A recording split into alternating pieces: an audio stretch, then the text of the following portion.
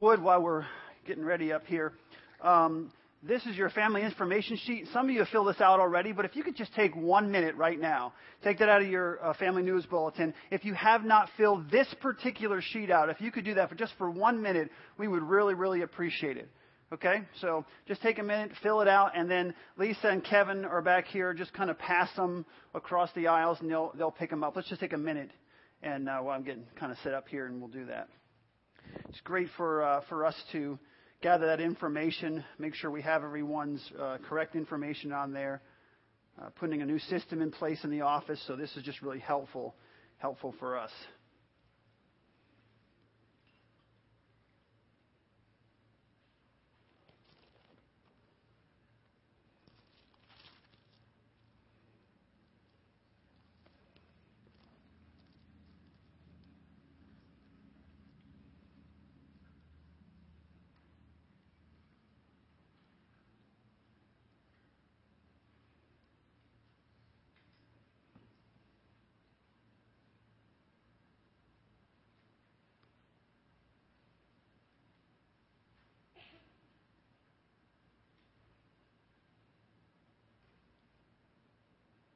Kind of weird standing up here not talking.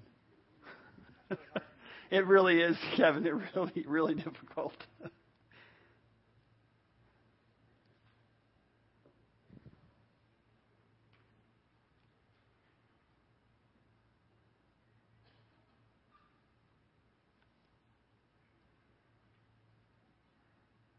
All right, when we're done with those, if you could just kind of pass them either to Lisa's side or Kevin's side, will be right there. Just kind of push them over to the end row person, and they'll pick them up. All right. You can write and listen to me at the same time. So just pass them over when you're done. Okay. When we last saw Jonah, he was basically sitting on a beach covered with vomit. It's the easiest way to put it. And God then calls out once again to his prophet in chapter 3. The word of the Lord came to Jonah a second time. Go to the city, the great city of Nineveh, and proclaim to it the message I give you. Jonah obeyed the word of the Lord and went to Nineveh. Now Nineveh was a very important city, and a visit required 3 days. On the first day, Jonah started into the city. He proclaimed, 40 more days and Nineveh will be overturned. The Ninevites believed God. They declared a fast, and all of them, from the greatest to the least, put on sackcloth. When the news reached the king of Nineveh, he rose from his throne, took off his royal robes, covered himself with sackcloth, and sat down in the dust. Then he issued a proclamation in Nineveh, by decree of the king and his nobles. Do not let any man or beast, herd or flock, taste anything. Do not let them eat or drink, but let men and beasts be covered with sackcloth. Let everyone call urgently on God. Let them give up their evil ways and their violence. Who knows, God may yet relent with compassion, turn from his fierce anger so that we will not perish. When God saw what they did and how they turned from their evil ways, he had compassion and did not bring on them the destruction he had threatened. So God repeats here in chapter 3 what he already told Jonah to do in chapter 1. But this time Jonah's a little bit wiser, for his wear, and he obeys God. I am sure that the fear and the doubt and the frustration he had about going to Nineveh was still there. But this time he doesn't let his emotions dictate his actions. This time he listens to God. Now, I just want to stop for a moment as we begin here and kind of make a point. I believe that God has called some of you to do something specific in the past, and because of fear and doubt, you stopped. You didn't continue to do it. You allowed your emotions to dictate your actions, and now you're feeling a little bit of regret, or maybe a whole lot of regret. Maybe this happened years ago. You knew God was calling you to do that thing, but you were afraid. And you let fear and you let doubt. I'm sure maybe that's not God talking to me. See, fear starts out and then it brings doubt into our lives so we can talk ourselves out of what we know we heard. So maybe it was something that God has called you to do, and because of fear and doubt, you didn't do it, and now you're feeling a little bit of regret. What I love about chapter 3 is that God gives this imperfect prophet a second chance. Our God is a God of second chances. He calls out to Jonah once again, go to the great city of Nineveh. God is a God of second chances. And if Jonah got a second chance, if God gave Jonah a second chance, then he could give you a second chance as well. God is still calling. You see, you think God forgets these things. You just kind of walk away. You feel regret. You think, I missed my opportunity. It's not true. God may weave it in a little different pattern, but God is still calling. So clean off the vomit, if you will, and get busy. It's not over. It's not finished. God is a God of second chances. And if you open up your heart and you open up your mind, you say, God, I know I walked away from you. I know I didn't follow your call a few years back, but I'm ready now, Lord. Open it up to me. Send me one more time. Give me another opportunity. And God will do that. Jonah seems to be a changed man here in chapter 2 and in chapter 3. But the question really is, is he? See, there's nothing like an experience like this, a life-threatening experience on a ship at sea and being swallowed up in the belly of a huge fish to kind of change your behavior, right? I mean, nothing like it. You know, you're on a ship and your life, you think your life is over, and the storm, and then you get swallowed by this huge fish. Nothing like an event like that in your life to change. I know people in my own family that God had, they've been going through something. Maybe they got a disease or something. And, oh, God, if you do this, I will. I promise I will. Nothing like an experience like he experienced to change a person's behavior. But see, the problem with changing behavior, it's only part of the issue. If we don't get to the core issue, if we don't really look into our hearts and look into our lives truly, our hearts and the attitude that goes on in our lives, we usually fall back into the same pattern of behavior over time. Given enough time, a person who, God does something in their lives, and they just come alive, and you're looking at that person and saying, that's amazing. You see the transformation in that person's life? Their behavior changes. But if you don't change your attitude and you don't change your heart over time, those same behaviors begin to creep back into your life. We need to be very, very careful. So Jonah is vomited, up on the beach. And now he's taking his long walk to Nineveh, cleaning himself off. Now, maybe it's just me, but if I had a long walk to Nineveh, to go to Nineveh, and I'd just been through this experience on the ship, and I spent all that time in the belly of a fish, you'd think that he would come up with a pretty good message to the people of Nineveh. You think he'd be coming up with something that was a little bit motivational, just think about like Braveheart, If you had one chance, just one chance to repent, to say to God that I was wrong from that day until now. Maybe he'd take some vomit and rub it on his face, you know what I mean? Get some color on his face, take it. All prophets had staffs, right? You would think he'd raise his staff up, and talk to him. If he had this one chance to, and he'd give the whole Braveheart speech, and people would be moved, because he had all this time to think about it, right? It should have been one of the most amazing speeches. Instead, this is what Jonah says. This is what Jonah preaches. 40 more days, and Nineveh will be overturned. Thank you. And he didn't even say thank you. That's not written. 40 more days and Nineveh will be overturned. Remember I told you 2 weeks ago there's 8 words of prophecy in the entire book? There it is. Very moving. Right? Very moving. I mean, all that time to think about it. All these people who need to repent. You understand that if they don't repent, they're going to be totally and utterly wiped out. This would not rate as one of the top speeches of all time. Right? 40 more days and Nineveh will be overturned. But you got to remember, Jonah hated Nineveh. Remember? Enemies. If you haven't been here in the last couple of weeks, go back and get the last two CDs and to give you a background of why he hated Nineveh. But he hated Nineveh. But what it also shows me and should tell us is maybe the time spent inside the fish didn't bring about the transformation that we thought that it did. Now, in Jonah's defense, this is the message that he was told to preach. This is the message the people needed to hear, and so this is the message that Jonah gives them. 40 more days, and it will be overturned. So he basically, followed the letter of the law and, did exactly what he had to do. And it must have worked because the response of the Ninevites is immediate and overwhelming. In chapter 3, verse 5, it says, and they believed God. So he goes there from place to place, 40 more days, and Nineveh, he probably had his hands in his pockets, didn't even look him in the eye. 40 more days, and Nineveh will be overturned. And it says in verse 5 that the people believed. They believed. Shock of all shocks, the people actually believe. When I was writing this, it also showed me something else.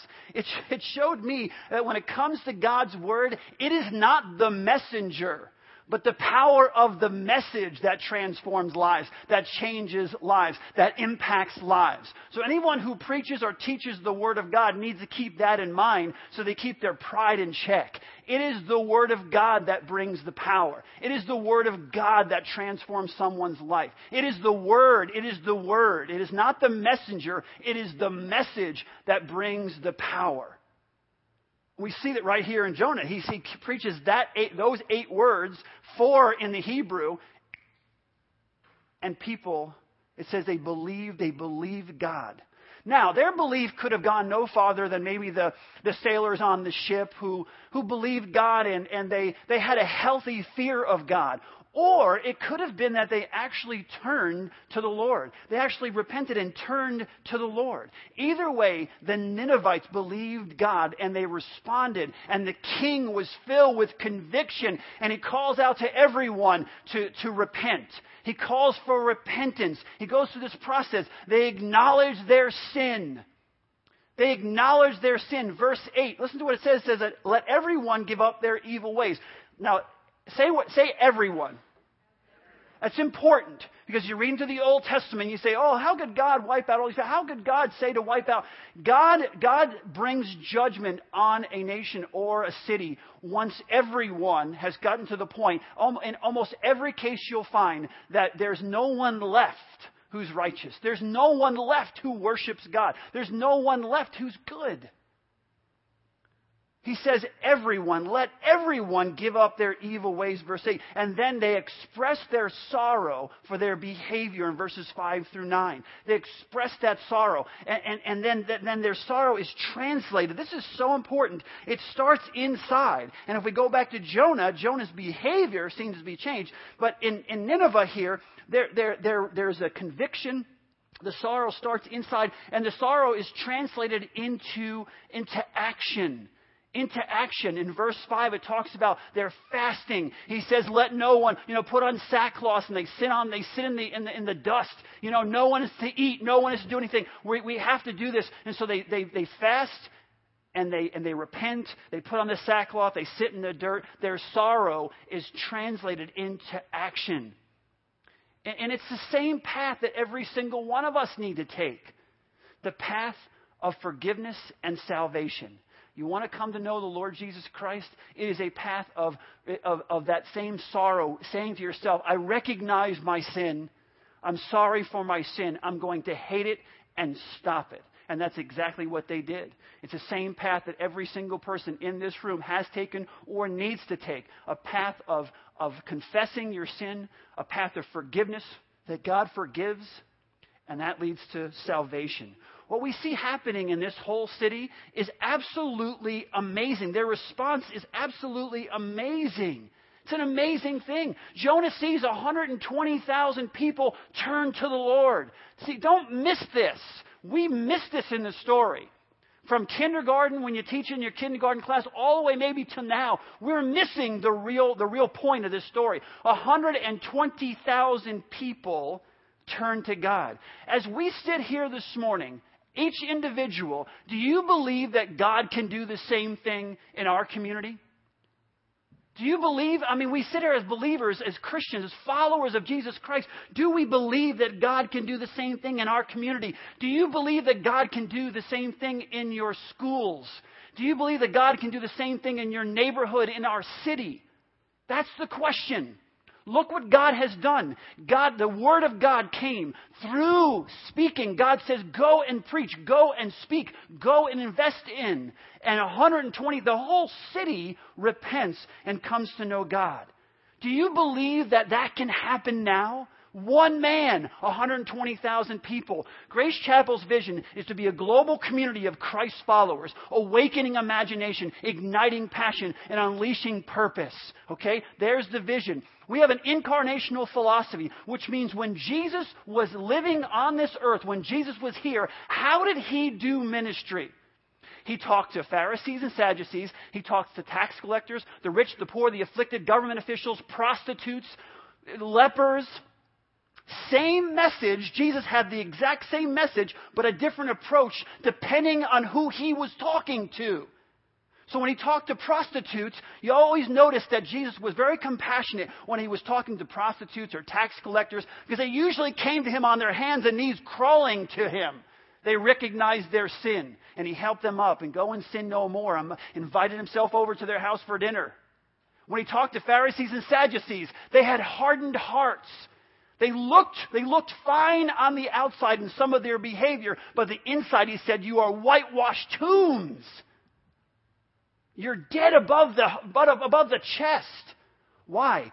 Same message of repentance and salvation that comes through him, but a different approach because he understood who he was talking to. The only difference with us is we don't understand everyone we're talking to, but each one of us is in a different culture, if you will. Procter & Gamble has its own culture. I would not be able to do very well preaching the gospel to the people who are in that particular culture. Your school, the people you hang around with in your school, your group has a specific, if you will, culture or dynamic that other people would never understand. You have words and phrases that you use that it's an inside joke to you. You all have. God has called every single one of us to reach out. We all have influence. And God, let me say this again. God has called every single person in this room to reach out. To reach out to their sphere of influence. Jesus could reach any sphere of influence because he was God. And the Bible says in John, he understood what was in a man. He could read a person's heart. We have each been given a sphere of influence, and it's our responsibility to reach out to our sphere of influence. Every person breathing in this room. Incarnational philosophy. When Jesus was here, how did he do it? How can we follow his lead? We don't believe as a church, I'm building on things, we don't believe as a church that they're secular and sacred. We believe if something's not sinful, then by definition it's okay. Let's say that again. If something is not sinful, by definition it's exactly. That's what we believe. It is sacred.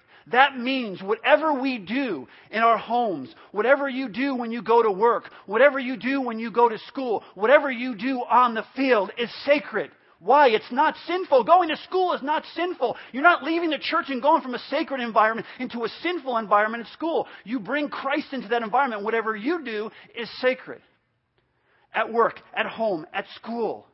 Every one of us here this morning has influence, and we need to use our time, our talents, and our treasures to further the kingdom of God. It's as simple as that. We need to use our time, our talents, and our treasures. I am not responsible. I am not solely responsible for reaching out to our community. You are not paying me that I'm your pastor and I'm in a sacred world and you're all in the secular world. And so you allow me through your tithe to do this full time. And it's my job to go reach the entire community while you are now exempt from doing that. My job, biblically, in Ephesians chapter 4 and verse 12, my job is to train you, to teach you, to motivate you. to equip you to do the work of ministry, to go out into your sphere of influence and engage people in your sphere of influence. God called Jonah to go to the city of Nineveh, and he didn't want to go. And even when he does go, he goes with an attitude. We see that in the way he's responding. He goes with an attitude. He goes because he's forced.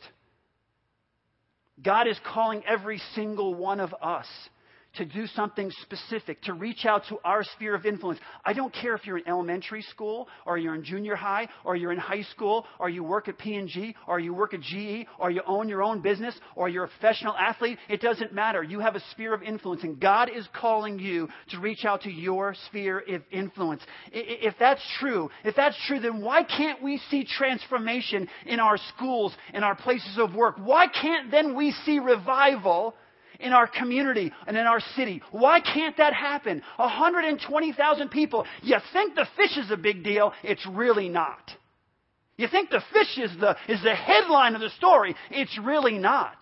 It's that God can do incredible things. It's that God wants to do amazing things. And we've been putting together the pieces of the puzzle over the last few years. We've been putting together the pieces of the puzzle. Listen, we have one of the best outreach facilities in Cincinnati, right over here. One of the best 2,000 people a week in September through April start coming into that building. 2,000 people a week from our community start coming into the Grace Impact Center. We have those things set up. We have someone willing to help fund multiple positions in our children and youth ministry. We're going to be hiring multiple people. We're going to be able to have a full or part-time person that will oversee, that will help reach out to every high school in our area here now. Our family ministry,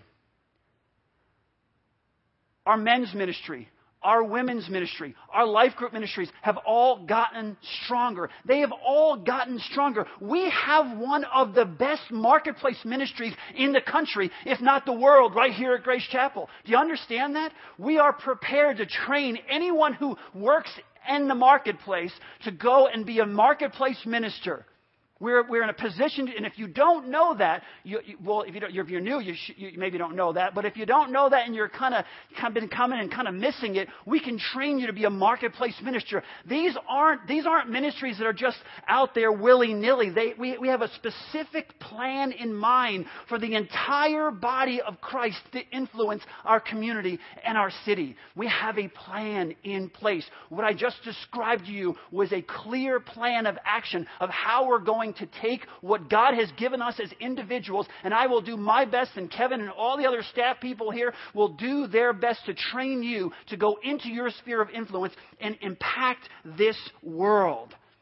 So Jonah sees the entire city change. The entire city changes. And like I said, the most amazing thing is found in chapter 3, verse 10. And it says basically, God had compassion on him. They repented. 120,000 people repent, and then God has compassion on them. Now, understand something. God is under no obligation here to forgive. He's under no obligation to do anything, to show compassion. They deserve judgment. That's what they deserve. That's what got him here in the first place. The hideous things that they did were so overwhelming. God says, I've had enough. I've seen enough. And now comes judgment. They repent. God shows compassion. But he's under no obligation to show compassion, because what they deserve is judgment. God would not be wrong. God would not be unjustified in bringing destruction on the whole city. And the king acknowledges that in chapter 3 and verse 8. He acknowledges it. We read that already. He acknowledges that. They're not even arguing with that fact.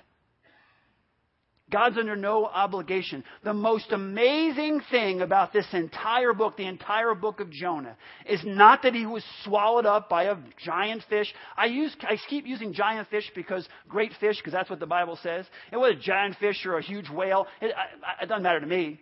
But that's not the most amazing thing about the book of Jonah, that he was swallowed up by a huge fish. The most amazing thing about Jonah is that 120,000 people come and respond to God's message, and God forgives them. It's absolutely incredible. But see, here's the problem. Here's the problem with Christians in general. We've forgotten how to dream, to believe in the impossible. For some reason, we've maybe been disappointed, maybe it's apathy, but it's created a spirit of spiritual mediocrity within the church. And I'm not talking about just Grace Chapel. I'm not even talking about Grace Chapel. I'm talking about, I'm going to talk about Grace Chapel. Let's leave it here. It's created a spirit of mediocrity within the church as a whole.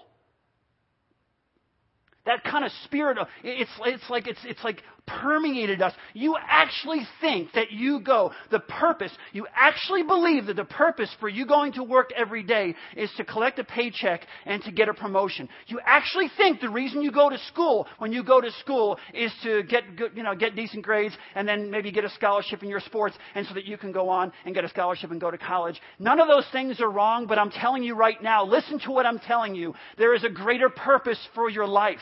There is a greater purpose for your life. We need to believe that God wants to transform this community, our community. We need to believe that God desires to transform our community. We need to believe that God wants your coworkers to come to Christ. We need to believe that you need to believe that God wants to transform your school and your friends in your school. You need to believe that God wants to see every single person in your household saved. You need to believe that God wants to fill every single seat in this sanctuary 2 or 3 times over, and every seat in every sanctuary across Cincinnati, He wants to fill every seat with people who want to be changed, whose lives want to be transformed. We need to believe that. In the book of Jonah, we're taught that God would rather show compassion than judgment. He would rather show compassion than judgment. See, here's the thing. God wants to do miracles. And I don't know about you, but I want to see miracles in my life. I have seen miracles. I want that to continue in my life. I don't want a life of mediocrity, of Christian mediocrity. I want to see God do miracles in the lives of people, and working through me and working through you, speaking to you and having you respond, overcoming your fear and doing what God has called you to do. If God simply wanted to punish Nineveh, He didn't have to send Jonah. That was His goal. He could have just destroyed the whole city. The things that we learn, the things that we see in the story of Jonah are only a shadow of what is to come in Jesus Christ. Only a shadow. If God's desire is to teach us that He would rather show compassion than judgment in the story of Jonah, then how much more? How much more in the life of Jesus Christ? Whenever you're in the Old Testament, you're reading something like this, say to yourself, how much more? Say it with me. How much more? Say it one more time. That's what you need to ask yourself whenever you're reading a story in the Old Testament. How much more than in the life of Christ? See, sometimes we get it confused. We say we're under the law, we're under grace, so we don't have to live that way anymore. No. Read the book of Hebrews. How much more then are we who know Christ should we live a righteous life, a passionate life, a bold life? How much more than we who know Christ? John 3:16 says, "For God so loved the world that He gave His only begotten Son, that whoever believes in Him would not perish but have eternal life." And I'll tell you what, it would be so easy for us right now to pick on, so easy and safe to pick on Jonah and not ask ourselves some really tough questions as individuals in the church. And I want you to open up your heart, and I want you just to ask God, God, open up my heart, because we need to ask ourselves as individuals some important questions. How involved are we in furthering the kingdom of God? How involved am I in furthering the kingdom of God? Here's a question. If you didn't come to church, would anyone know that you're a follower of Jesus Christ by how you live your life, other than showing up at church? Would anyone know? Would anyone call you? Could you be convicted in a court of law for being a follower of Jesus Christ if you didn't come to church? Those are questions we need to ask ourselves, because there's a battle going on here for the lives of people, for the lives and souls of people. There's a battle going on in this world, and the world wants to turn Christianity into some weak religion. They want to turn the church into a social club, and they want to turn Jesus Christ, the Lion of Judah, into some domesticated house cat. That's what they want to do. That's what they want to see. I remember the Chronicles of Narnia, where Mr. Tumnus says to Lucy, remember, he's not a tame lion. He's not a tame lion. But what's happened in Christianity, what's happened to us, is we have become tame followers of Jesus Christ, my friends. And it is completely pathetic and sad. We become tame followers. And you wonder why. You ask the question, why is my faith, why do I feel like so powerless and bored with my faith? You ask the question, why are our children graduating and not coming back to the church? You ask those questions. You got to ask yourself, why is it that I can't stand up for my beliefs in the face of social pressure? There's the answer. We have become domesticated. We become intimidated. The world tells us what sexual immorality is, and we whimper. Not only do we whimper, that we go along with it. They tell us when life begins. They define murder, and we cower. We literally cower. The IRS tells me as a pastor what I can and cannot say from this stage. And if I say anything that does what they don't want me to do, then I'm breaking the law, and they can take away our nonprofit status, and somehow I'm supposed to shiver. Well, I don't like President Obama's views on some issues. I don't like some of his policies. I'm not voting for him. Let me see what the law is. It says, expressly endorse or oppose candidates for political office. I am expressly opposing his candidacy for political office this morning from this pulpit. I'm not talking Republicans, Democrats. Don't get lost here. I'm not saying all Christians are Republicans and all these people are Democrats. That's not what I'm saying. I'm saying that no one should be able to tell me what I can say from this pulpit. If it was a Republican I didn't agree with, I'd get up and say the exact same thing. I oppose some of President Bush's views. But I'm telling you right now, you know how many churches have lost their nonprofit status from getting up and saying that from the pulpit? Guess. One church in New York lost its 501c3 status, but it did not lose its nonprofit. It did not lose its tax-exempt status. One.